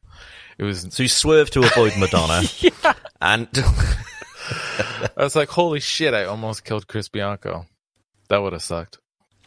Well, what's so special about his pizza? I don't know of him. What's so special about his pizzas? He's born in the Bronx, New York, and he learned how to make to prove it too. Jesus Christ. He moved to Arizona, and he started this pizza company, and he's considered one of the best pizza makers in the world, in the country, in the United States. Yeah. And he's just very plain spoken, and he's got this real kind of, he's just a very boisterous. He's just very, the way he speaks is colorful and interesting, and he's just very lustful in life, and it's great. I mean, he's a character. He's a total character. And cool. It was a really, really interesting conversation. David didn't even ask him any questions, let him run. It was great. Yeah. It was great. But cool. He's in a place where they're not known for pizzas, and they're making these, world-class pizzas in Arizona. Yeah, I think it's in Phoenix is where his first spot was. He had a place in LA too, but I think through COVID that ended up shutting down. Yeah, so I think they're opening some new places, but I think David Chang's podcasts are pretty interesting, especially for knife makers. When I was talking to Mert, what was interesting was he was explaining the connections between cooking and knife making. And we talk about knife making, cooking is the same. You take ingredients and, you put them together with technique and you give it to somebody. But he was saying that for him was coming up with his knives was like coming up with dishes in terms of there are balances and this needs to be more, like when you're coming up with a dish, maybe you need more acid here, or maybe this works better with this. Or he was talking about how he builds dishes. And then he said he used that same kind of technique when he was making his knives.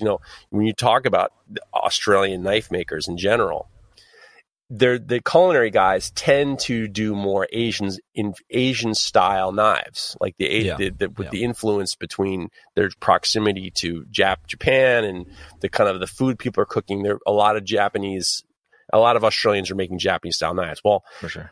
Mert's making knives that are closer to Sabatiers, which is totally different over in that area. I mean, they're not, but his experience as a chef made him kind of go in that direction. It was really an interesting way. They're both kind of similar in terms of their natural and their sincere form of creativity and how he gets to that spot without kind of, and bucking trends. What everybody else is doing Japanese knives, I'm not going to do that. Sure. Yeah, no, that's cool. That's really cool. So what you got planned for the week? Jeff, you're packing your bags. Yeah. When do you leave? I'm leaving Thursday afternoon. And then, so I'm going to be working all the way up until I leave. And then I got to run around today, get some things squared away, and take care of I got to take care of so many loose ends. I'm not even going that fucking that long. That's the annoying part. But I had this total panic attack last night that my passport had expired. And I've been thinking about, what would be worse that I send a message to Tomer about? I can't come because I have COVID, or I can't come because my passport's expired. And I'm just trying to figure out how to I'm walking the dogs. I'm like, I got to go home and check my passport. It was a long dog walk because I'm thinking to myself, I fucked it all up. But I think you need to have at least 6 months on it as well. So make sure it's not just I get a not year expired, change. but yeah, you should be good. Nice. 6 months? If you're 6 months before it expires, it's no good? Yeah, well, certainly here in Europe, yeah. Damn, no one says anything about. Yeah, I thought expired is expired. No, that they want 6 months to make sure you can get back. That you're not staying for 6 months and you can't get back. Basically, I think that's the problem. I see. Yeah, I never even thought about that. Right. Damn. So what are we going to do next week? Are you going to come on the show with Tomer, or are you going to sit out next? Yeah, are you going to sit out next week? What are we going to do? I think I'm going to sit out. I'm not bringing a computer. Yeah. Okay, that's fine. Tagging out. I mean, we got you. We're gonna be tired. It's gonna be Friday. Yeah. No, that's understandable. Yeah. I'm gonna be wiped out. Yeah. No, it's good. Yeah, we'll hear the following week then how it all went. Yeah. Looking forward to it. Yeah, I was looking earlier at Tomer's these butter knives, and he's doing this like a bit of a competition thing for restaurants and stuff. Have you seen them where they are like crisscrossed handles? Yeah, I just saw them this morning. They look amazing. They look pretty cool. Yeah, I've never seen anything like that before. They look awesome. Yeah, I can't wait to see the new shop, and I can't wait to see him and the family, and it's going to be a lot of fun. I wish I could stay longer, but them's the breaks. Yeah. How long, if you could have your druthers, how long would you like to stay? A month?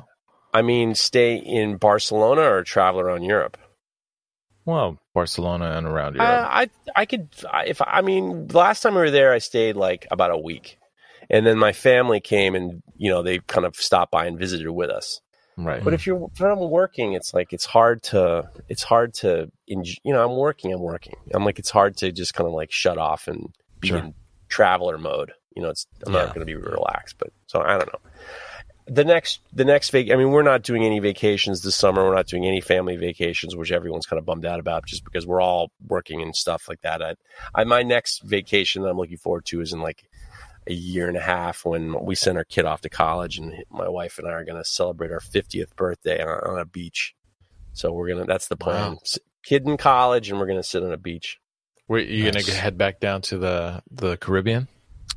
I know you love it. We haven't really thought about it. We want to kind of go less. We want to go less, have a lot of work to do to get there. So we're going to figure something out. But we're already talking. If we're already talking about it now, then it'll be good. So yeah, good for you. Mareko, what's on the agenda for the week? Oh, let's see. Just working on these knives, regarding knife work, doing some finish grinding, hopefully get some handles assembled and sculpted up. I have my knife sharpening market tomorrow. And what is it? Somebody's got a birthday. Kid's got a friend's birthday. We got to shuttle his ass back and forth from. No, it should be good. It's been fun watching him, kind of like he's 5 years old now. And so he's doing a lot of these like friend birthdays and stuff. And, this part of. Has he finished school for the summer now? Yeah. Actually, his last day of school is the day before we left for our road trip. So it was like June 3rd or something like that. Oh, wow. That was early. Yeah. Well, they kind of start early. They start in like early August, mid-August. And I think that's all I can think of right now. Yeah. I'm sorry for interrupting, but I just got a DM from somebody who is asking for a request. Oh boy. Should I read you the request? Let's do it. Okay. Oh, you have to tap us back into Knife Talk. Oh, obviously. Okay. this one comes. Buckle up, we're back on. This is an anonymous request. Quick question: have you ever encased the cremated remains in the interior of the handle of one of your knives, like a small capsule with cremains? Not to be creepy, but it's more of a tribute for my father. Yeah, we've had this question a few times, haven't we? This is a potential customer. Wants me to stick his old man in the handle. I've never done it. It's not gonna look good. No, he wants it. He wants it in. He wants me to like bury a capsule in there. No. Should I say no? Really? Sorry. So this is a request that's come through for you to do. For me. Oh, got you. Oh, take the money. Yeah. Oh, yeah, that's your move, right? But I'm gonna have to Dremel out a little spot. You don't have to really put it in there. It just needs to look as if it remains. No, are you telling me that I need to? It's just like, was it you who went to IKEA and made them not scan the packages in the bottom? That's you, right? Shit, my cover's blown. Yeah, a friend of mine. Yeah. So this guy wants me to drop Grandpa into the, slap a little hole in there and bury him in there. What size is the capsule? He didn't give me measurements. He was just trying to see if I'd do it. So I mean, I feel if it's small enough, obviously, I feel like you're more than capable of doing that. Just whether or not it's like fucking weird, right? So it's not going to be visible. You could put dog shit in there and then glue it up. What do you care? I mean, it's gross. It is gross. That is a gross substitution for Dad, who just passed away. Don't you think? I mean, it's a very not very sensitive, but I don't know. It's just people are so fucking sentimental, so bizarre. It's a fucking knife. Well, I mean, but this is the knife. I mean, maybe cooking was very important to the father, and this is a knife that they're going to pass down through their generations and use to create fun times and delicious meals. I mean, look at the meals that you cook with your family. Don't you wish you had a capsule of your dad in your handle of your knife? No. Then it's going to be like the Stephen King shit, and all of a sudden the knife starts talking to you and like Pet Sematary. You're cutting it wrong. You don't know what you're doing. You know what you're talking about. This has given me an idea, though. Go ahead. So let's say this is a handle with a hollow in it, and the end there would screw off like a cap, where you could put this capsule in of whatever it may be. Why not have salt in there? Or some like chili flakes or something, something handy, and you could just screw the cap back on. So if you're away for a barbecue or you're cooking off site somewhere, you've got the cooking survival knife. So instead of it, yes. Right. Then I shall patent that. There we go. The salty chef. The salty chef. Yeah. It's terrible. I like it. I like it a lot. We're going a bit mad, I think. Let me tap back out. Okay. Relax again now. Much more relaxed. Yeah. All of a sudden you're like... Yeah, so now you can say, Craig, that's a fucking stupid idea. Oh, baby. Knife talk, ladies and gentlemen. Doesn't get much better than that. Thank you all for listening. We shall speak to you all again next week. Bye. This show is brought to you by The Makery, the podcast network for makers.